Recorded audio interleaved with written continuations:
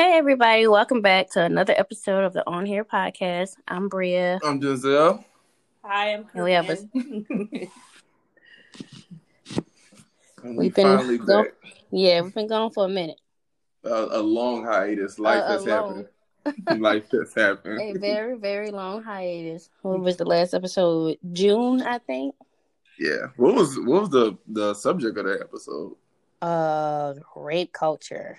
Really? No. Oh yeah, that Yeah. was smack. That was right. Well, I guess the pandemic was just getting started. Oh, what was Yeah, that was starting? like that was when it picked up, like in the summertime. Yeah. So yeah, a lot of life has happened since then. Oh, a lot has happened. I'm in a whole new place now, literally. I think we all are. But I guess shit. Yeah. I guess that's why this episode is perfect. Quarantine and chill and going into the next new year. But have we really been chilling though? I think it's been a stressful chill. It's been a stressful chill, but a lot of people ain't had no choice but to chill. Listen, I chilled so much last year; it's ridiculous. Right, but a lot of people still chilling. They ain't got no chance. Yeah, they ain't got nothing else to do but No, chill. that's it. It's stressful, but it's a chill nonetheless. Hopefully, people have been able to make the best of it. I know that's probably hard for more people than others, but right. Some people can't afford it. Yeah, exactly. That's the thing right there. So I guess with that being said, let's hop into it. So quarantine for you, the good, bad, and the ugly. Let's just your daily life. How did it change? So at the beginning, I was very unemployed. So that was different. Like after I got out of the Air Force, it was just like, what in the hell am I gonna do? Right. Like it was the worst time to like be unemployed, but then I think about like, what if I didn't like leave the Air Force when I did? Then bitch, I would have been stuck in fucking Illinois without my baby going through all this shit. So, got to look at the silver lining in that situation. Definitely. But I got through my first semester of grad school. Congratulations. Thank you. About to start up again at the end of the month. So about to be semester 2 or 4. Okay, so we halfway there. We getting halfway there. Getting halfway there. Got to look at it like that instead of thinking about it being like another year or something. Right. But got a job in October. So yeah. So how was? Because I've been out of school a while. So how was quarantine? Full-time student and a full-time mom. Woo! Because both of y'all hard was in as school. Hell, yes. Both of us were in school, and then like when I didn't have a job, like we're just at the house all day essentially. Like he at school, and then I'm at school. So it was like, what? I don't know what the hell I'm doing. Right. But we were thugging it out, though. It was very hard, though. I do not recommend or put it on anybody to have to go through that. Because, being a full-time student, being a full-time mom, and being unemployed was like, what the fuck? But, gonna make a way out of no way. Did you... Because I know some people, they found strength in their children because it was much easier to focus on, that task at hand than kind of letting what was going on outside stress them. So did you kind of find solstice in that? In a way, just because it's like, well, at least I'm here with him. Right. But also it was like, I gotta like figure things out, for him. Like I can't like I don't have a choice but to like figure shit out for him. Right. So I found strength in him in that way. Okay. So, Corinne? No, I was just going to ask Bria. I know the kids had virtual learning, and I know a lot of my friends had a hard time with that. The whole being on the computer with your child. They go through that. I don't know if he went through virtual as well. And he's currently in virtual right now. He's in daycare now. He's been in daycare since like I started work, but Yeah, he is not a fan of virtual. It's very hard to get a 6-year-old to sit down on a computer, for the majority of the day. It's very hard, and he's just not a fan. And he's like, he's special needs with like developmental delays and stuff.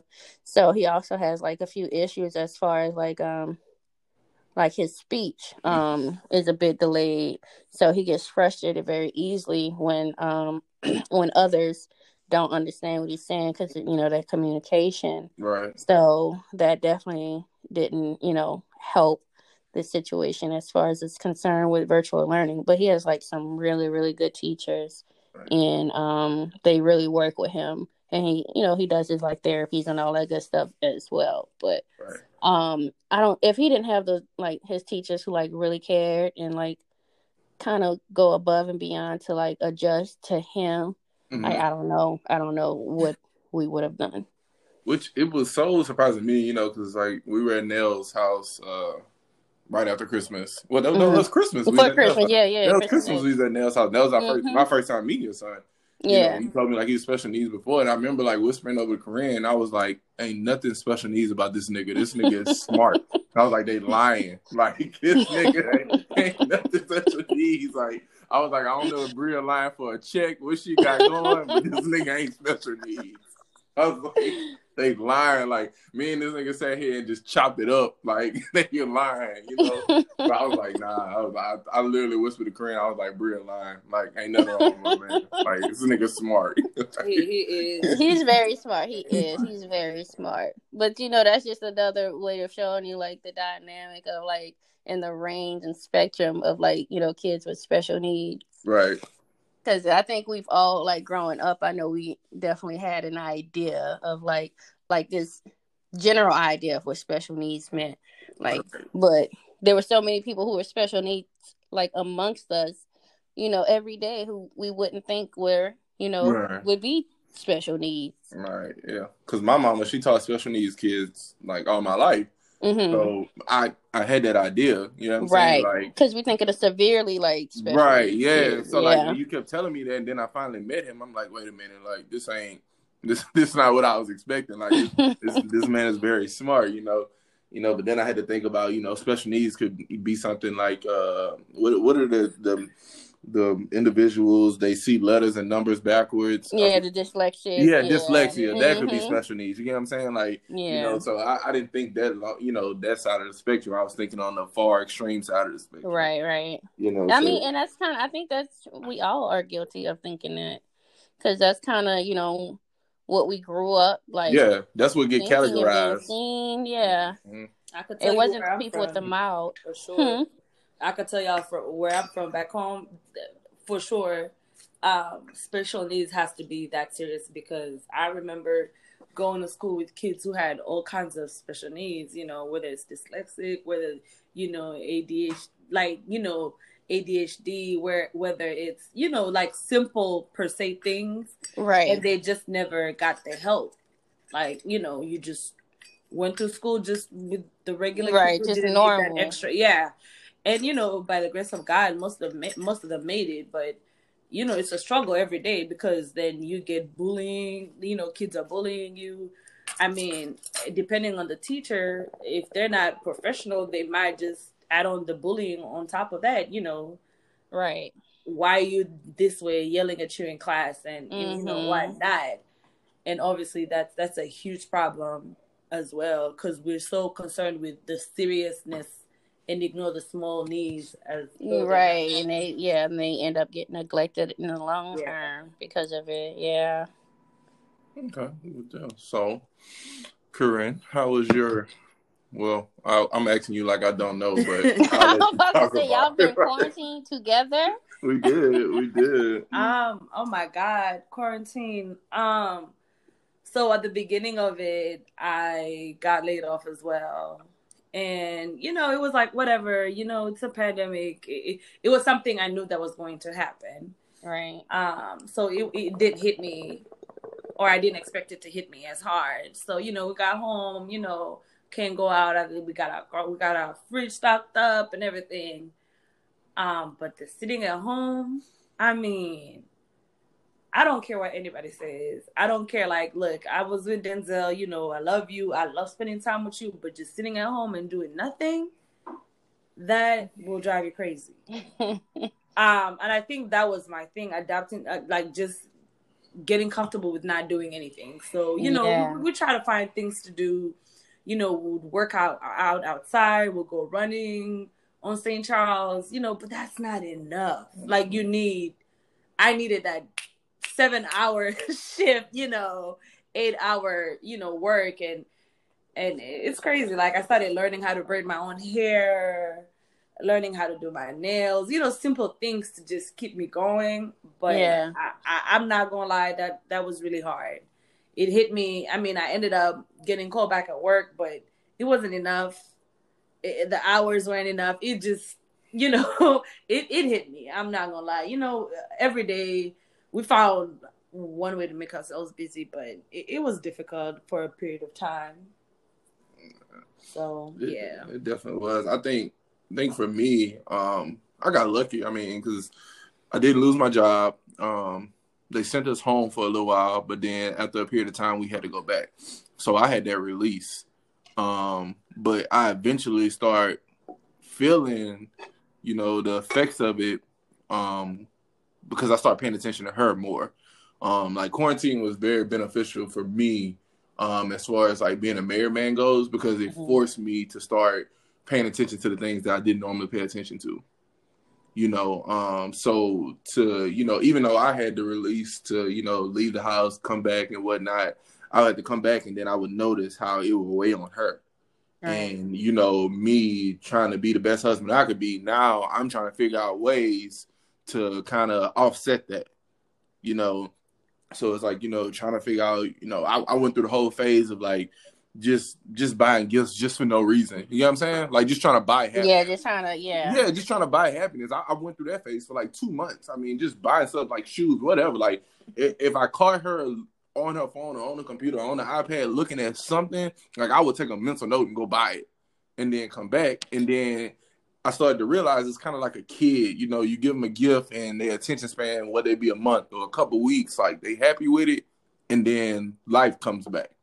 And then, you know, they moved on from it. Right. You know, so after I got past that point of gift giving, you know, then I had to like start, okay, honing in. And, you know, between being at work and just talking to friends, I realized quarantine, how bad it was for a lot of households.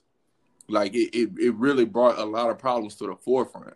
As to with my household, it brought problems to the forefront, but like we took the time to actually figure out those problems. All right. You know, instead of ignoring them, you know what I'm saying? Like we actually sat down and was like, okay, this is the issue. Like, you know, I don't like the fact that you, I don't know, leave the light under the oven on. You know what I'm saying? At night, like the night light. Yeah, the night light. You know, the night light is like household. You know what I'm saying? So it was just like instead of ignoring those things, we was like, no, like let's fix this. You know what I'm saying? Because like we kept hearing these stories of people who were literally filing divorce papers. Yeah, you know, remember how crazy that was? You know, are they fighting? You know, like I had a friend, you know, who ended up like, like just literally like sitting outside, like instead of going in his house. Like it was just so bad. Just that bad. Yeah, it was just so bad. Like he would just sit outside. Like that was his piece, you know. And I was just like, nah, like there's got to be another way to this. Like that, you know. So you know, quarantine for me, and I hate to keep speaking like we're not in it because we really are. Still right. We're about to. We're about to go back into it. Right, but like now, I guess the reason why I'm speaking of it in past tense is because like now, even though we're about to go back into it. Now it's a sense of normalcy for me. Right. You know, so it's not a new thing back then, but this time last year, I guess, you know, we was living our life. Matter of fact, I think we was getting ready to be with you for Mardi Gras. You know what I'm saying? Yeah. Like, you know, like we was stuck in, like, you know, and then it was just like boom, a wall hit, you know. So I think for me, I was very thankful for quarantine because it was more positive things that happened in my life than negative. You know, and, you know, especially like with her being laid off, it kind of, you know, like, you're a big, what should I say, cheerleader of this on the timeline. Men are the providers, you know, like that's your thing, you know. So like for the first time in our relationship, you know, it wasn't like, oh, you handle this, I handle this no more. It's like, nah, like my nigga, like, hey, you said you the man, so hey, you got it. Yeah, you get what I'm saying? Provide.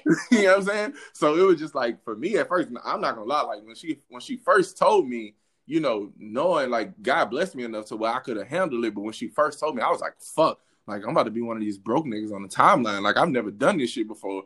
You know? like I ain't never did this shit. Like, this shit sounded good. You know what I'm saying? Like, this shit sound good, but like, now I gotta actually do it. But then it was like, once I actually got into it, I was like, damn. I was like, you know, this pretty cool. Like, I see what you know, Earl and James and them was feeling back in the day. You know, and they taking care of everything. No wonder they was walking around with their chests out and shit. You know, like they, you know, like that you get a sense of entitlement about it, you know, but still at the same time, you know, I'm patting myself on the back for it, but then I could look at her and tell her how bad it's hurting her not to be able to go out and provide for herself and provide for our family. You know, so it's like, oh, is it really a good thing? So it's like quarantine was a catch-22. Yeah. It really was. And, you know, and then on top of that, to segue, then we had to deal with the politics. You know, that conversation started coming up in the household. Yeah. You know, and I know for you, it was probably a relief. Well, I guess I would think it was such a relief because you wasn't walking around in uniform no more. So you kind of started expressing yourself. Right. You know, so how was that for you? Like, to kind of like be from under that shadow and finally be able to start saying, okay, this is exactly how I feel. It has been lovely to not have to censor myself as much. Like, I wouldn't even say I was censoring myself initially because it was more of like just not omission. Like, I wasn't saying like the things I really, really wanted to say, I guess. I got you. But now it's like, bitch, I'm letting everything off on, you know, Twitter, on Facebook, whatever it is. Like, I don't feel like I'm being watched anymore. And it wasn't even, and it was unfortunate because it was like, I feel like if I was saying things in support of, you know, the president who's leaving, it wouldn't have been a big deal. Right. But since some people saw some things, I was on Facebook at least, and it was like very respectful. Like, you know, me on Facebook is completely different from me on Twitter, which is how it's like I know like the issue isn't what, you know, what I really put. It's just that, you know, somebody has an opposing view to what I did put. Like, but it's like I had to let them know, like, even when I was in, like, they knew me being a Black woman came first in that uniform. Like, I took that uniform off every day. Like, that's not who I am. Like, I know I get it. It's some people's like whole life. It was never mine. Like, and I think that played a big part of me getting out earlier as well, because it's like my heart wasn't in it. And I mean, I never signed up to be a lifer. Like, I always knew I would get out early, but it just so happened that, you know, last year was the year for me to finally break free from those shackles. Yeah, I always wondered that because, you know, like you, I mean, not many people know, like, you played a big part of me signing my life away, as I like to say. Yeah. But I always wondered that because I remember like so many conversations we'd have, and I'd be like, Bria, what about the regs? And you'll be like, fuck them regs. Like, like I'm a Black woman. I'm about to show these niggas. Because those regs weren't for us. So it was like, yeah. You know, so it was just, you know, I always wondered, you know, how big of a relief, you know, that was. And, you know, Corinne, you know, I like to call her Angela Davis because she's like you a lot when it comes to all of this. So me and her had some very animated conversations as far as politics goes, you know, throughout the whole quarantine and still now because, you know, Corinne, like I said, she Angela Davis, she all about the fight and the plight and whatnot. And I'm kind of like, all right, I'm tired of telling Pookie, you know, the right ways to do this shit, and he still want to go do the dumb shit. So it's like, okay, I'm gonna take my knowledge and I'm gonna just make the best of it for me and mine. And it's where she's like, you still got a responsibility. Like, I don't care how many times Pookie ignore you, like, you still got a responsibility as a Black man to try to help out the next Black man. And I, you know, sometimes I feel guilty about it, but sometimes I'm just like, man, these niggas here, like, fuck this shit. Like, y'all niggas ain't listening, so I'm just like, whatever. and Corinne is always corrective of that. So I'm pretty sure she want to elaborate on that. Oh man, I don't even know where to begin. I don't know. The fact that, first of all, that we were in the middle of a pandemic, this is not even just an American thing anymore. This is a worldwide thing. Yes. There's a pandemic going on. There's a virus that we can't figure out how to deal with. And as Black people, we still have to go out there and protest and risk our lives, our children's lives, our parents' lives, because, we have to, because they're not listening. The fact that the citizens have to go out and protest in a pandemic was just so surreal to me. Like, it's so surreal that we have a virus killing people, and here you are killing us. And now we even forget that there's, like, at some point, the first few months, like, news about COVID wasn't news anymore to me, because it was just like, what are they doing to us? Right. Like, we weren't worried about what COVID was doing to us, even though, unfortunately, it was taking more Black folk, like, because they were in the streets killing us. And I couldn't let that shit go. I just couldn't. Like, the miseducation of people, like, people I just hear just not educating themselves on what's happening in their country. Like, the fact that you have to sit here and go back and forth with someone who was born here and I wasn't. And I have to educate you on being human, actually. Not even just, like, it's so surreal. And that's where, my whole, thing comes in. Like, it doesn't even matter. But, like, I understand you want to take care of your family. Most Black men are scared, or most Black people are scared to go in the street on protest because they got to go to work, because they got to think about their families. But it's just like, I get that. But your child is going to go to school. Right. Your child is going to go to work. Your child is going to go to daycare. How are you comfortable to let them just go in this crazy world? Like, I understand you got to go make money to put them in daycare. But what do you think is happening at daycare? Like, if everybody just decided to care about their family and say, fuck the world, like, do you think your child would be able to go to daycare and come back home the way you dropped them off? Right. Like, no, they're not. And that was my issue. Like, we got it, like, that mentality. And I know Black people are tired. I know that. I always have these conversations with my dad as well. Like, I get that. But I'm telling you, like, because some Black people aren't tired is why that Bria could go and join the Air Force or the military or the Navy if she wanted to. Because some Black people weren't tired is the reason why you could go and vote. Right. It wasn't that long ago. They're always talking about it, that people were still segregated and people couldn't go to vote and we couldn't sit in the same bus. Like, it's not that long ago. Yeah, these people are not there. That long ago. Like, these people are still alive. Yeah. So it wasn't that long ago. So I think that, it's taken a lot. But then if we stop, then what? Yeah, it was just something about the combination of, it seemed like an increase of, like, murders of Black people. Mm-hmm. And then along with a fucking virus that's killing everybody, like, and mostly Black people. It's just like it was a lot to deal with, and it still is a lot to deal with all at one time, because it's like, is this real life right now? Like we have to be worried about, like, racism and an illness. Like that was just, it was so mind-blowing. Like, people are losing their jobs because of a pandemic. We worried about how you gonna wake up. Like, what do? The rent don't stop.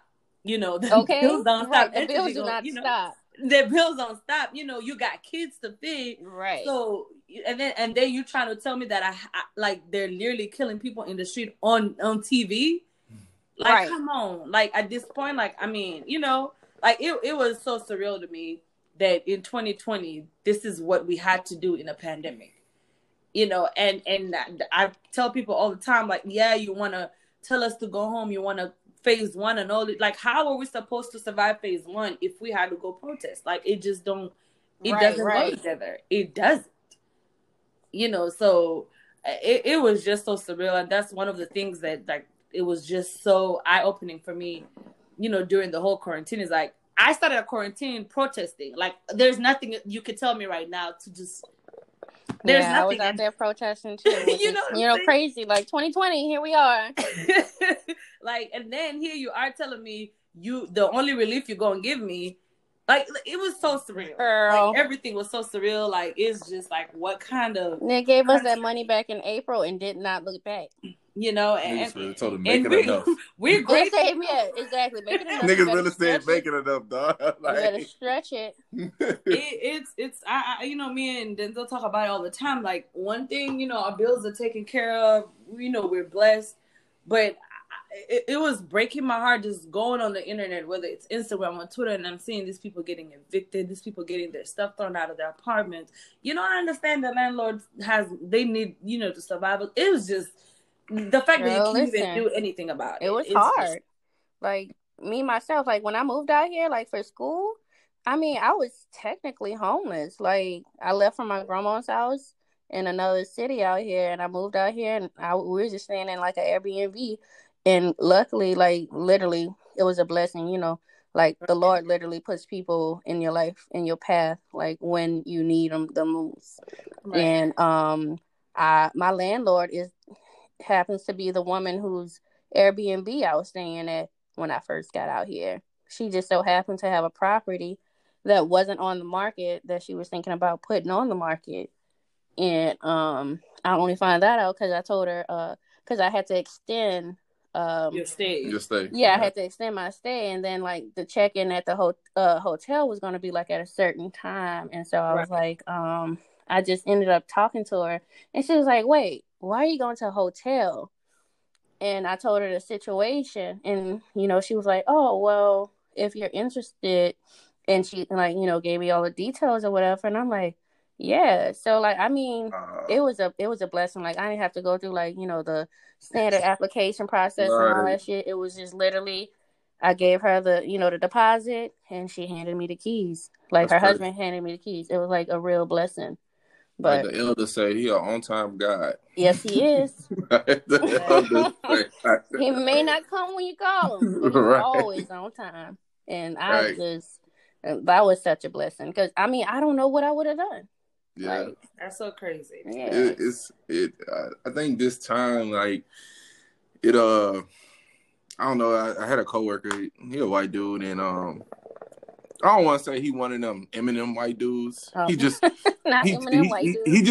He literally just he white as can be. Yeah, but you know, he is very aware of what's going on. He very aware of the racial issues. Like, he's just aware. You know what I'm saying? Mm-hmm. Like, he's not one of them white people that deny it. He'll tell you he benefit from white privilege, like all that. And like, through all of this, he always kept saying, like, we're living in the time of white supremacy. Like, we're living in the time of white supremacy. Like, he kept saying it. And, you know, I asked someone else, like, why do you keep saying that? And he was like, for the longest, he was like, we've always been living in white supremacy. Mm-hmm. He was like, but they've always hidden it. He was like, but what Trump has done, he's like, he's brought it to the forefront. Yeah, they took the hoods off. Right. Yeah. He took that's what he said. He was like, you know, and I keep telling Corinne all the time, and I get it from him. He always says Trump is just like Reagan, except he just says it. That's it. Like, it ain't no more war on drugs. Right. No, like, I don't like you niggas. Right. Like, point blank period. Like, that, you know, that's it. And, you know, it's so crazy, you know, that one man, you know, literally had to, like, put it on display for the world. Like, you know, I really feel like if there was white privilege in the dictionary somewhere, there should be a picture of Donald Trump, because he's the one that came. He's the embodiment. Right, he's the one that came along, and he wasn't scared. He was like, "No, like, I am white privilege, like, and I am going to take advantage of every power I have within my white privilege." You know, and I told Corinne one day, I was like, "It's crazy to say." I was like, "But I admire how bold he is. I really do." I was like, because so many of them have came along and kikied in our face, and, you know, and literally just hit it when we knew what was going on the whole time. And like, I admired just the simple fact that he was like, "Nah, I don't like you niggas." Yeah, like, I mean, most people are rather upfront racism than the covert racism. Exactly. You know, like, anything, like, he a fucked up individual. Like, yeah, terrible fucking person. At least he came out and was just like, you know, like, right. At least he lets us know that it's like, oh yeah, I'm fucked up, and it's like, all right, cool. Well, fuck you. Right. You know, and then, you know, like, I like to call, like, the MAGA crew, you know, which is Brady and Breeze. Look, Brady. Look, I tell anybody, Brady and Breeze are the leaders of the MAGA crew. Like, but it's like Breeze. Like, he went through his shit. Mm-hmm. Oh, my grandfather was in the military. Like, blase. Like, shut the fuck up, Drew. Like, nobody cares. That has nothing to do. Nobody cares. Right. But it's like Drew took the whole stance of let me hide it. You know what I'm saying? Let me try to put it another way. Whereas Brady, he kept his mouth shut. Mm-hmm. You know what I'm saying? Brady like, nah, better.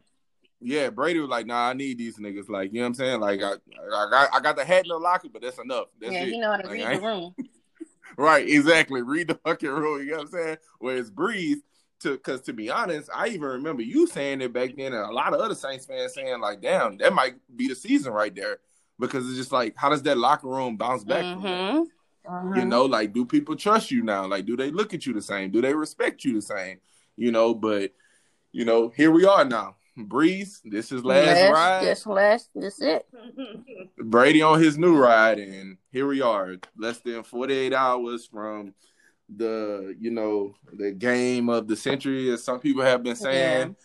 Yeah. I say it's the conversation ender, but I do know, like, in the bottom of my heart, that this conversation would never end, because if Breeze win, right, you know what I'm saying? If Breeze win, you're going to have so many people that are still going to say, okay, like, he won, and then what? Like, his one ring? Exactly. Or if Brady win, people going to be like, yeah, but Breeze got 100 different records. So, like, it's never going to end, So, I guess let me ask, because we got two Saints fans, but she ain't all the way a Saints. She ain't like you. She ain't diehard like you.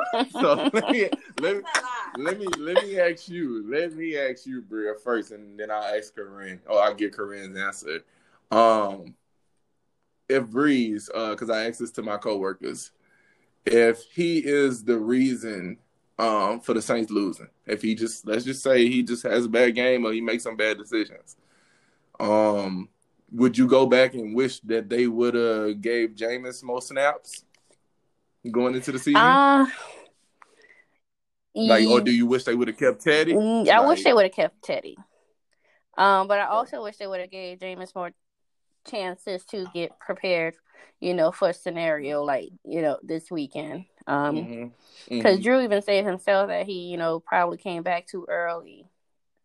But he looks like he's doing better. What he did? He cracked 10 ribs? Yeah, like 11. And he said he felt like he came back a week early. And my whole thinking was they should have used that time in the last few weeks, because we knew fucking Green Bay wasn't gonna lose. Like, just sit, Drew. Like, we already, secured the playoff spot. So it's like, play your quarterback. And the key is that Sean Payton feels like Jameis is like, the next quarterback of the Saints. But we wouldn't know that by watching this season. But do he really? He gave Taysom all that. He gave Taysom quarterback money. Do he really? I mean, Jameis that's what he said, though. He said that. Yeah, so it's like, how can you? It's like, how can you feel that way if you're not like showing it? It's like, fucking play him. Like, you played Taysom, who fucking fumbles the ball. So it's like, you can't be not playing Jameis because of his turnover issue. You haven't even given him a chance to have a turnover issue if we're going to keep it a buck. That's my point. That's my whole thing, because this argument always ends up with me saying, like, we really don't know what he can work on, or what he's actually, what fire he's bringing to the game, because you didn't give him a chance. So I just don't understand why. Like, if you really feel like he's not that good, then just put him in so he can prove to people that he's not good, and we can move on from this argument. But I really hope Taysom is not our QB. Like, I really hope not. I have nothing against him, but that's not what. No, I don't. Yeah, I don't. It's racist. I don't like that. It's giving me racist vibes. I agree. It's racist. It is. Like, for real. This feels very anti-black. I don't know. Girl, too much. Speaking of racist, so one of the most interesting things that I thought about this season was seeing Black Saints Twitter out the racist white Saints Twitter. I thought that shit was so fucking... It was fucking funny to me. Like, it really was. And it was funny, I guess, to me, because y'all was outing them, and they was like, nah, nigger, you listen here. Like, they was like coming back at y'all. They was like, nah, like, they wasn't trying to hear it. They was like, I don't give a fuck if I am racist. Yeah, like, I saw that I'm shit. still Saints Nation. Like that was the people who was following them people, and I'm like, I don't know why y'all even following these white people, because now you're acting all shocked and surprised that these white people are racist. So I was just like, oh Lord, y'all done got yourselves into a pickle with these whites, because these whites do not care, bitch, and they still gonna be the ones who try to fucking high five you at the games, and you got me fucked up. Correct.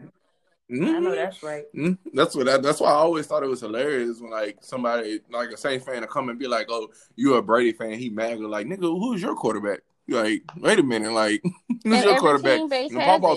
Paul Benson was giving millions to Trump. He was giving millions to fucking Trump. Like, look, rest his racist ass soul, but that nigga was giving Trump money. Like, yeah, having a racist, because he's a saint. He blessed us our games. Relax, we might need him this weekend. And then on top of the money y'all get to Trump, you niggas out here partnering up with the Capitol Diocese. Man, fuck them niggas for that. I don't know what the hell they was thinking with that. Just ridiculous. I ain't forgot about that shit. No, man, because that's some fucked up shit they had going on. I was like, it was one thing for Robert Kraft to be over but here you niggas is hiding a fucking scandal. He's just being a regular old nasty old man. Like that's all he's doing. He's not doing nothing out the norm. Like, especially for a rich man, he could be doing some much weirder shit. That's exactly. But you niggas over here covering up a legitimate scandal. Like, no, indeed, bro. I look, I don't know Gail's background. I don't know that lady from the floor, but for some reason, I was really surprised when I heard that shit. I really feel like that had more to do with Tom, though. I really do. Yeah. Really? You think Tom? Yeah, I feel like it had more to do with his legacy, maybe. I don't know. I still put it on her because I don't give a fuck what society say. Look, any man that's successful, he got a woman right there, and she's steering the ship. I don't like. I'm all for the whole man, being successful, bootstrap, whatever. Cut the bullshit. You got a woman right there, and she's steering the ship for you. Like she is steering the ship. Like, I don't know too many successful men that's out here just doing it by themselves. You know what I'm saying? Like they could appear to be doing it, but when they go home, they lay up on that pillow, they getting them decisions from a woman. You know what I'm saying? So it's just like when that came out, it probably hurt.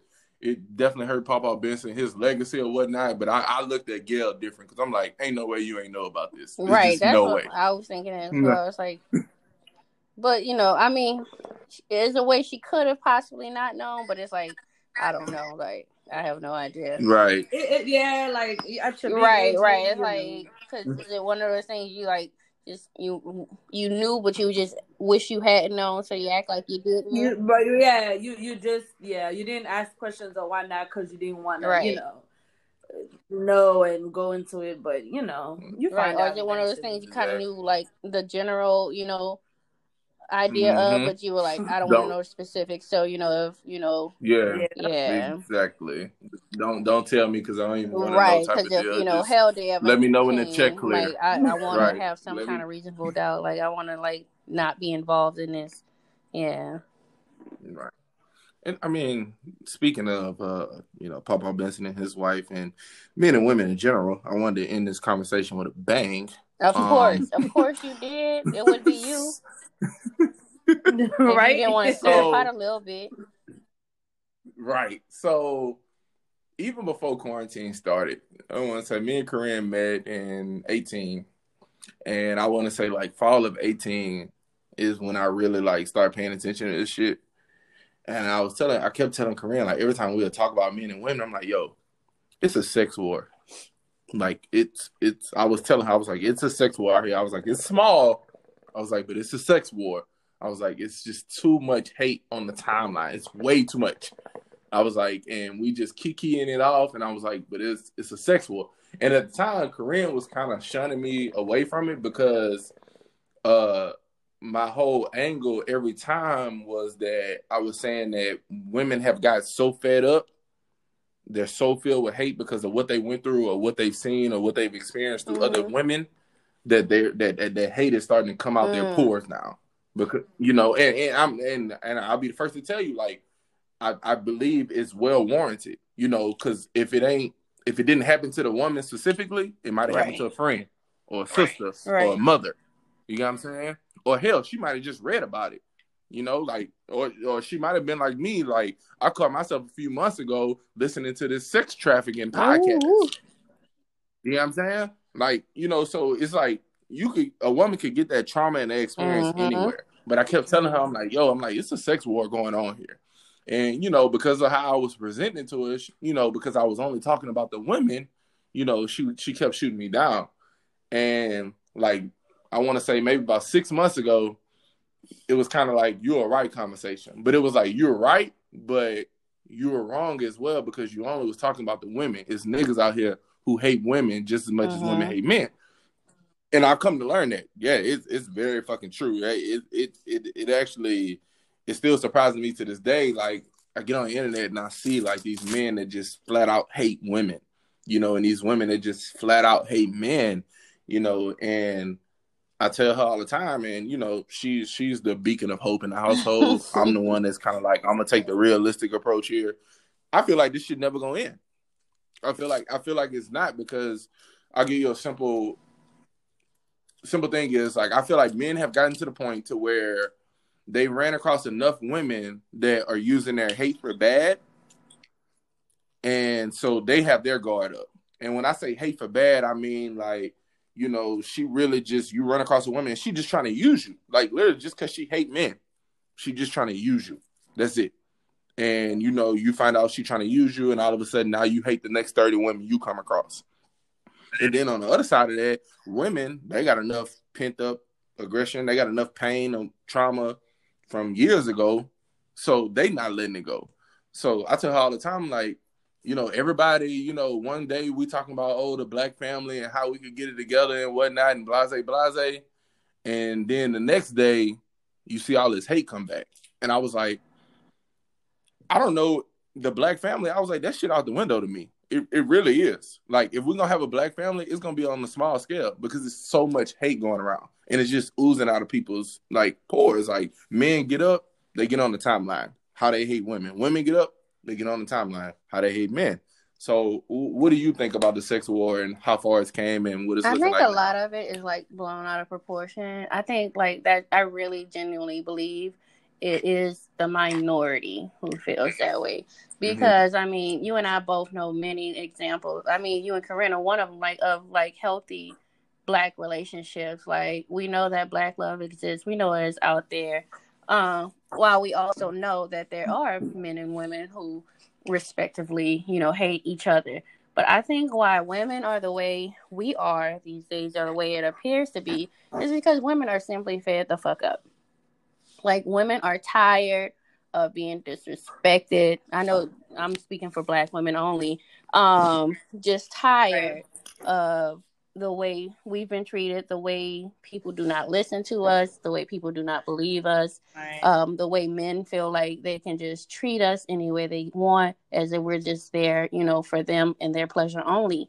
So I really think the way women are like, fuck men these days is just simply retaliation, just from the years of not speaking up, from not having a voice. Now we have voices. Women, black women, we're like the most educated demographic in the country. And we don't care to remind these niggas that, like, we're not holding it back.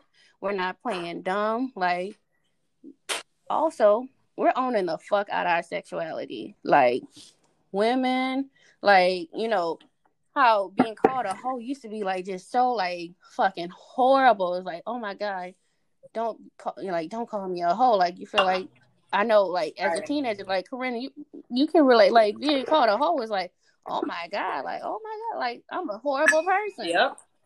But now it's like, bitch, I ain't no hoe. Like, like, men call women hoes as a means of, degrading them and breaking them down.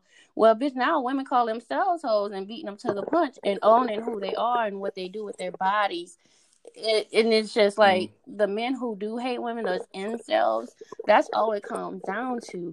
Like, those men don't respect women. They never have. They probably never will. And they feel away because they don't have the power over women. So it's like, oh, well, she's doing this and that, and she got an OnlyFans, so she a hoe. Like, or she's fucking for money, so she's a hoe. She's doing this and that. But it's like, she's doing all these things with her body with, consenting people. So she's minding her fucking business. So stay out of women's business first and foremost.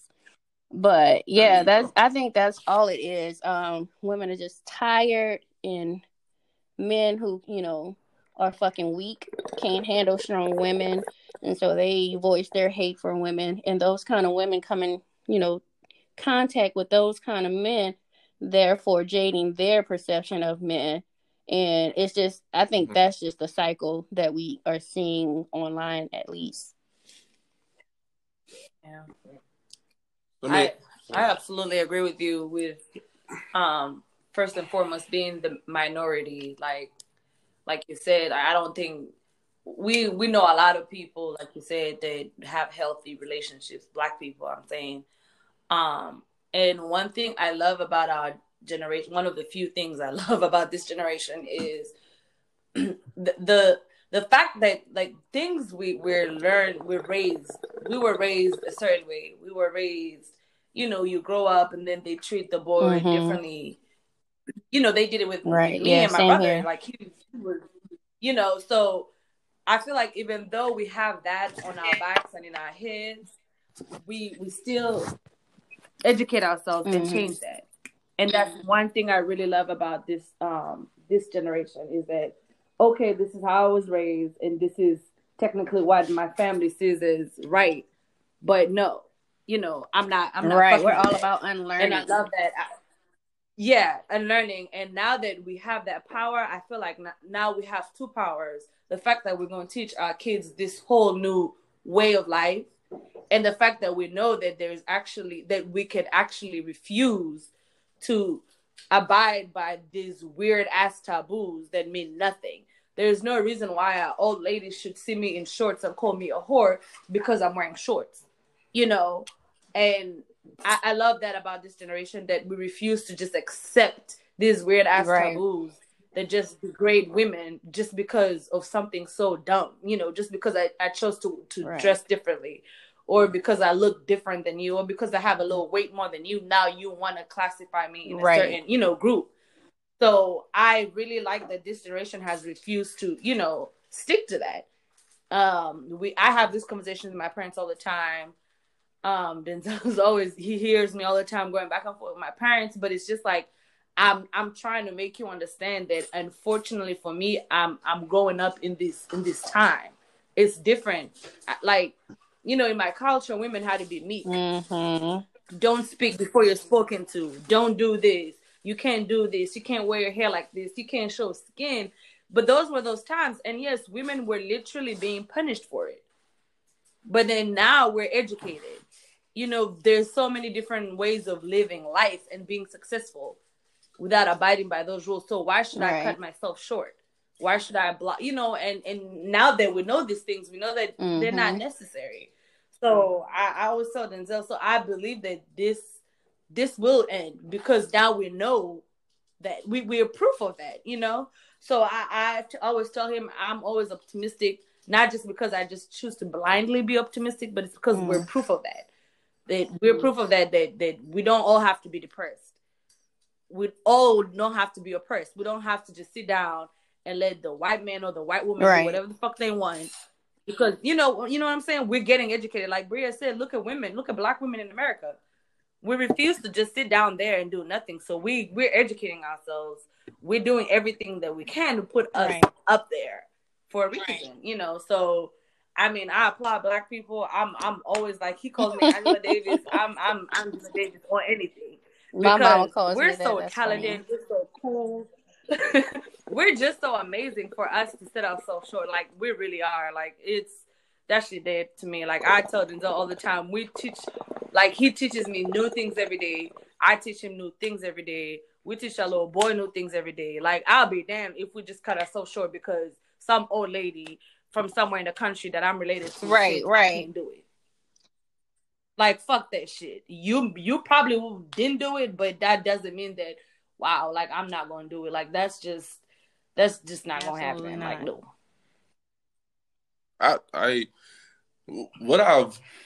One thing I could say Corinne has done for me as a man, as an African-American man, is, I'll just say open up my eyes, for better lack of words. I don't believe I was the biggest misogynistic nigga walking. So much, yeah, no, like without a doubt. Like without a doubt she has. Without a doubt she has, you know. But her sister, during the holidays, we went somewhere together, and she made me realize, because I'm always attribute, like, the changes that I attribute to Corinne, they always gonna be to Corinne. You know, it's just gonna be what it is, like, because that's how I attribute. But her sister made me realize something. She was like, because we was at the barbershop, and, you know, we was talking men and women, and we was having the same conversation. And this dude, you know, he was like, man, you married and you so young. He was like, you know, like, what's your benefit of marriage? And I just start naming. I just start naming off stuff, you know. And I tell Corinne all the time, like, I never fault men for having that question or having that outlook on marriage, because we always grew up in this environment where when it's men, all you hear is negativity surrounding marriage. You know, even when you go all the way back to your grandfather and your uncles, the ones that had all the power in the marriage, they rarely have, like, many things good to say about marriage. Rarely. Even when they made all the money, when they had all the power, they rarely have anything good to say about it. I don't know why that is. I haven't figured it out. Like, which is really crazy, because it's like they had these bad views, but they wanted their daughters to be married. Right. Correct. But I think they really wanted their daughters to be married, especially in those times, because not just to get them off their hands, but their daughters had no way of. Their daughters couldn't be no CEOs. Their daughters couldn't be no supervisors. You also can't have kids without being married. Right. So, but it's like, you're right. And it's like, so you're setting your daughter up to be unhappy, essentially, though.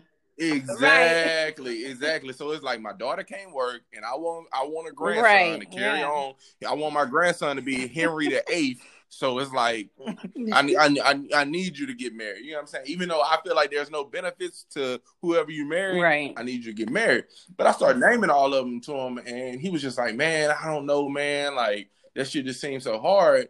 And my sister-in-law, she was like, I'm gonna tell you a really small difference between you and a lot of men. And she was like, when I tell you this, she was like, you're gonna look at me crazy. And she looked around the barbershop, and she was like, y'all niggas gonna look at me crazy too, because y'all gonna feel like it's so small. But she was like, Denzel, you listen. The one. She was like, literally, that's the difference. She was like, that's the reason why you have a successful, healthy relationship. She was like, you listen. And she was like, not only do you listen, she was like, you listen to understand. She was like, she literally told, she was the only woman in the shop. She was like, as Black women, she said, we have a hard enough time getting niggas just to listen. But she was like, let alone listen to understand what we're saying. She was like, that's unheard of for a Black woman, to get a Black man to listen to her, to understand.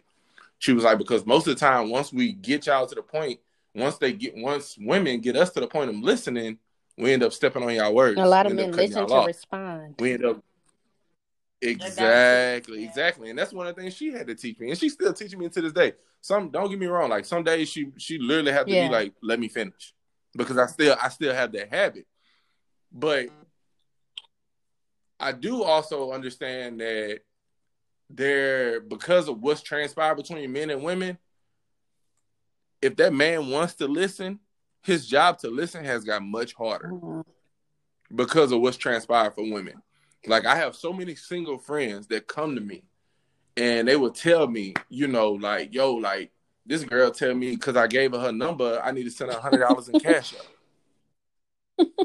Or this girl tells me, you know, for the first day she want to go to this restaurant. He look up the restaurant, it's fucking $4 signs by it. So that means you're gonna spend $300 or more. You ask her if she been to the restaurant. No, but I want to go. You know, and I tell Corinne all the time, like, look, I'm all for women I'm all for women making us listen. I'm all for us understanding women. I'm all for the plight of treating women the best they need to be treated. But what I'm not for is these outrageous standards because you're angry or because you just feel like it need to be done. Like that like at some point in time, I understand that my grandfather might not have treated my grandmother fairly or my daddy, but just because my grandfather created this system, it don't mean I agree with it. It don't mean that I believe in it either. It's so many dudes that I have talked to that are ready to change, but because of their luck, they keep running into these women that are so filled with hate or so filled with let me get even. It's my time. It's what that black woman said that's in Congress, be claiming my time. They running into that. And it's like they have good intentions, but that's what they're running into. And you know, like you and Corinne say, yeah, it's the minority, but it's like, how long is it going to be the minority when, you know, we have this going on? And it's like, I have little cousins that are 16, 17, 18, 19, 20, young ladies. And the shit that I'm seeing on Twitter, that's what they're spewing when I'm around them. So it's like, we can call it the minority now, but what is it in 5 years? What is it in 10 years? When these young ladies, they still have this same thing going on. Like I tell her all the time, like, we're going to teach our son to be the best gentleman possible. We're going to teach him to respect any woman possible. But Lord forgive me when he come home and he tell me that somebody's daughter then told him in high school that he needs to take them to a motherfucking steakhouse because she a woman and she deserve it. I'm going to tell her and her mama fuck off. Respectfully. What if that's just what she feel like her worth is? I feel it's not even about worth. What if I actually just want a nice dinner? Like, I understand you said that maybe my 16-year-old can't afford no steak. This nigga don't even pay no bills. Well, I would hope that her mama sent her some money as well for a date. True. You know, and I hope that. But you know, look, don't get me wrong. Because they should also be preparing their daughters to be able to, you know, take care of themselves. Don't depend. Right. But niggas need to do it too. Like I tell niggas all the time, like it ain't just on y'all. Like I just tweeted the other day, you niggas, y'all need to get y'all life and y'all wallet together. This shit ain't cheap. You know, and I was on a Clubhouse conversation the other day, and they was talking about black men and women. They were saying, oh, how, you know, black men, they need to get prepared if they want to start dating for a family. You was on there, bro. You was on there. And I was like, yo, you going too far. You talking about the cost of a family. My nigga, I'm talking about the cost of courting. You're jumping like, you ahead, worry about the family. Yeah, you jumping bridges right now. It costs money to court women. Even the woman with the lowest standards walking around. My nigga, you that what is that, 2 for $30 at Chili's? You gotta pay to play. $30 for that, my nigga. You gotta pay to play. You know what I'm saying? And I respect the game. I really do. But like I told Corinne, at some point in time, we gotta stop. Because what I hate to see on Twitter now is if a man expresses preference, or a woman express her preference. A woman say, "Oh, I like to cater my nigga." All of a sudden, she'll pick me. She this, she that. Or if a nigga say, "Man, I'm not spending $200. You know what I'm saying? I'm not paying no bills unless you my wife." Now all of a sudden he broke. Well, wait a minute. I thought we was entitled to preference. People just gotta start worrying about themselves and the people they date. You know, date people who match you. That's that part, and I tell this all the time. You gotta realize that most of these tweets you see, most of us are trolling. Oh, like, girl, I would literally go on Twitter to troll, to instigate. You know, most of the time, because guess what? I find my preference, baby. Like, you want to go argue with a nigga that you probably not going to date because y'all don't even know each other about who paying bills and who doing this. Like, okay, cool. I don't see why you should argue when you could just go find somebody who's willing to do that for you. You know, and like you said, preference. It's a preference. We meet, we understand each other. You know what I want. And you're willing to provide what I want. I'm willing to provide what you want. Yeah. What I want, exactly. Maybe down the road we could change those terms and conditions. You can always negotiate terms and conditions. Right now, right. So I don't know. It's just people are dating people who they don't like. They're dating people they think like they should be with. That's it. And that's messing them up. That's it right there. Like literally a couple of weeks ago, I had a friend, and he took this girl on his date, and I told Corinne about it. We was just sitting at the house chilling, and they get back from the date or whatnot. She tweeting. She's literally tweeting. Oh, this nigga broke. This nigga this nigga that. Now me and Corinne know what he does for a living. He's far from fucking broke. But because of where he took her that night, all of a sudden he broke. And it's like, nah, he just ain't like you enough. And was it a first date or something? And that's what. Nah, it was like the third date, second or third date. It was like the second or third date, but still, it's like Corinne saying, he just be with somebody that like you. Yeah. Like, yeah. Be with somebody that like you. If you want that pressure, date, go find somebody who's willing to apply it to you. That's it. Like, if he don't like you enough, he ain't spending $200. If she don't like you enough, she not responding to that DM. Like, it is what it is. Like, you know, but it's just like we so conflicted. And it's we don't have to be. Like, we don't have to be. We don't have to be at all. Like, it don't have to be this. Like, you're worried about the wrong thing. You're worried about the wrong things, baby. Like, go get you what works for you, and that's somebody for everybody. But I also think that because there are these people, I see them all the time. One day, oh, I hate niggas, blase. Oh, I hate women, blase. And then the next day, oh, can guys send me a wife? Can guys send me a husband? Wait a minute now. Like, wait a minute. Like, you can't be on both sides of the bridge. That's the people who are trolling. Like, pick a side, that's why. Like for real, like pick a side. Like, you can't be out here talking about you've been praying for a husband, but your last 7 tweets been talking about how niggas are the scum of the earth. Like, I'm gonna be that same way, even if I got a nigga. Like, cause I just don't want the timeline all in my mix, so I'm not gonna change my style. Oh no! Look, that's also another thing. I'm gonna say that's how Corinne is. That's how I am. I gotta like. People swear to God that I'm this, you know, you're always sharing this. Okay, that's because that's what you know, and I'm comfortable with that. Right. I'm comfortable with that, but don't get it twisted. I say I'll be the first to tell anybody, oh, Corinne hate niggas. Well, you better look at that jury on her hand. She don't hate niggas.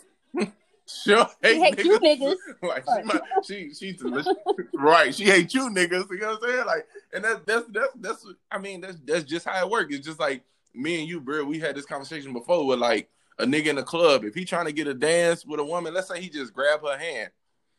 A lot of women, they don't want to be grabbed, period. But there are a lot of women, you grab her and she turn around, she not attracted to you, you might get slapped. But if she turn around and she's attracted to you, you might get a dance. Might get a number. You might get a hello. It's all about how you approach. It's all about how you approach a woman. I've heard, stories where niggas say, oh, if you ain't got money, women ain't trying to look at you like that. It's always about the approach because we all know all these niggas without money that have women. So how do you think that worked out? Like, what? Like, it's approach, obviously, and that comes back to what we said. It's what you like and what you prefer. You might be hot to me, like, and I ain't worried about what you got in your pocket. You might be attractive, and I might like aggressive. Yeah. Right, or that too. Like, we it like comes down to what the individual is looking for or wants. Yeah. Right. I feel like Black people ignore that too. Like, it's not even just about preference. Like even about sexuality. Like, my taste in men or what I like men to do to me is not what the next girl will like.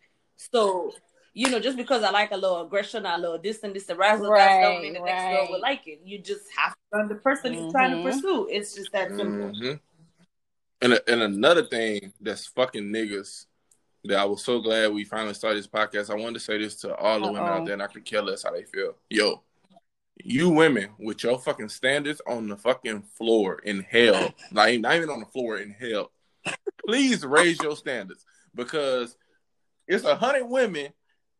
All y'all standards is in hell with Lucifer, and that man gets used to that, and then he find a woman who literally just has the bare minimum standards, and he thinks she asking for the world, and she really not. She really not. She is not asking for the world, but he's so used to being able to take your ass to Chili's for the $2 to $25 that you done fucked over the girl that literally just want to go to the fucking, I don't know, she want to go to Outback. You know what I'm saying? So instead of 25, you spend 40. But now you thinking the girl trying to run you out your pockets. My nigga, she not trying to run you out your pockets. Like, come on, bro. Like, my nigga, you work overnight at the warehouse. You get what I'm saying? You work overnight at the warehouse, my nigga. Right. Like, she's not trying to rob you. Like, there's nothing to rob. Right, nigga. You don't even have a 401k. But it's like, I can't blame the... Just date her.